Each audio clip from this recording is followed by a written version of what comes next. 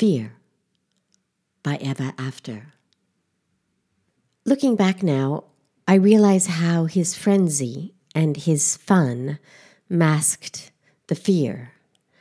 Like those crappy-colored clouds of smog hanging over world capitals that we try to forget our pollution by pretending that they aren't even there. His doing kept me occupied. His always needing more and better had me running in circles. The circles made me so dizzy that I couldn't see straight, and so crazy that I couldn't think of my own ideas all by myself. His unpaid monopolization of my managing and organizing skills for himself and for our family projects was just another brick in the wall to keep me cloistered at home, chained to him and his choices, prisoner of his desires and the sex games he wanted me to play, which was exactly how he designed it, setting me up to need him, to feel indebted, to be at his beck and call. So I would go to any lengths, go anywhere, do anything to help him, to keep him, to skirt his outrage and his complaining, anything to escape those demons, as we'd begun calling them already. It had all started so slowly, so progressively, but now I realize with such intention.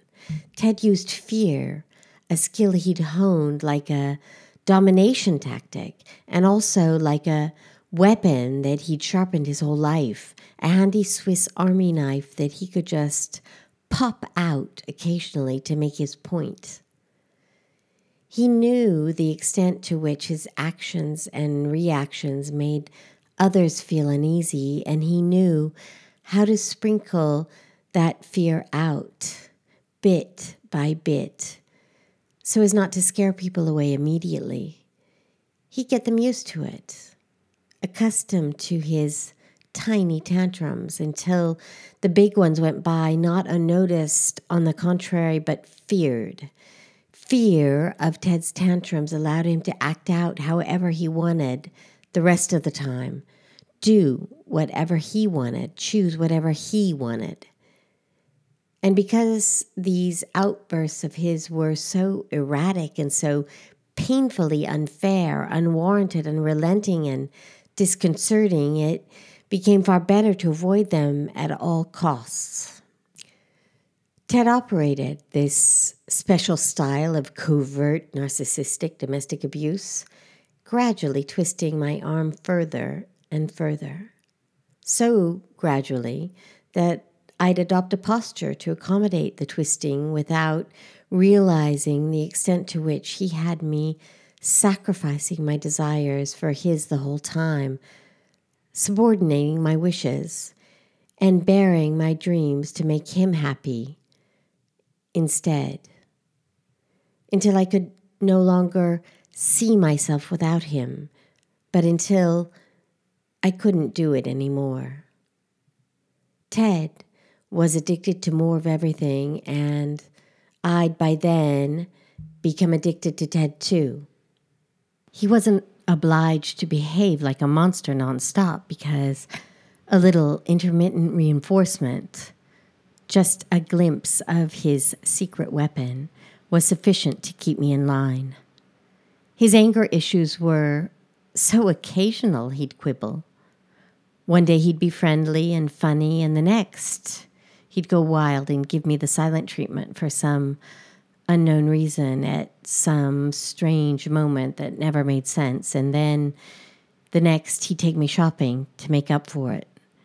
Except that if I didn't want to shop, there was a risk he'd go crazy again, so I did, and in that way the frenzy continued. That's how it was set and kept in motion. That's how it became part of our lives, how it moved in, how it progressed and festered and putrefied. Domestic violence is never a parade with colored floats and balloons and streamers. There is no drum roll or marching band, no logos or gimmicks or theme songs. It doesn't announce itself. it gave me no warning.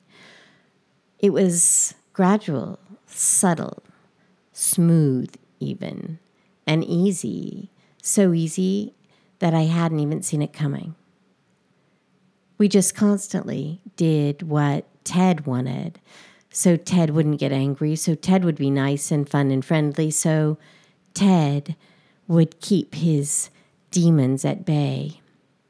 And I was no trained acrobat, but by the end, Ted had me jumping through hoops one day and walking on eggshells the next, each of which are a form of domestic violence on their own, but together make an even more dangerous duo.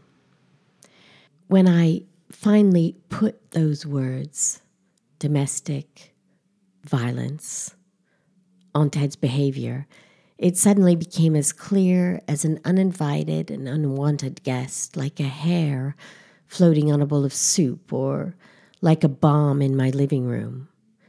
There it had been, sitting prettily against the wall like a flower 1 minute, then suddenly spitting in my face, taunting me after having held me prisoner under water, unconscious and unaware for so many years.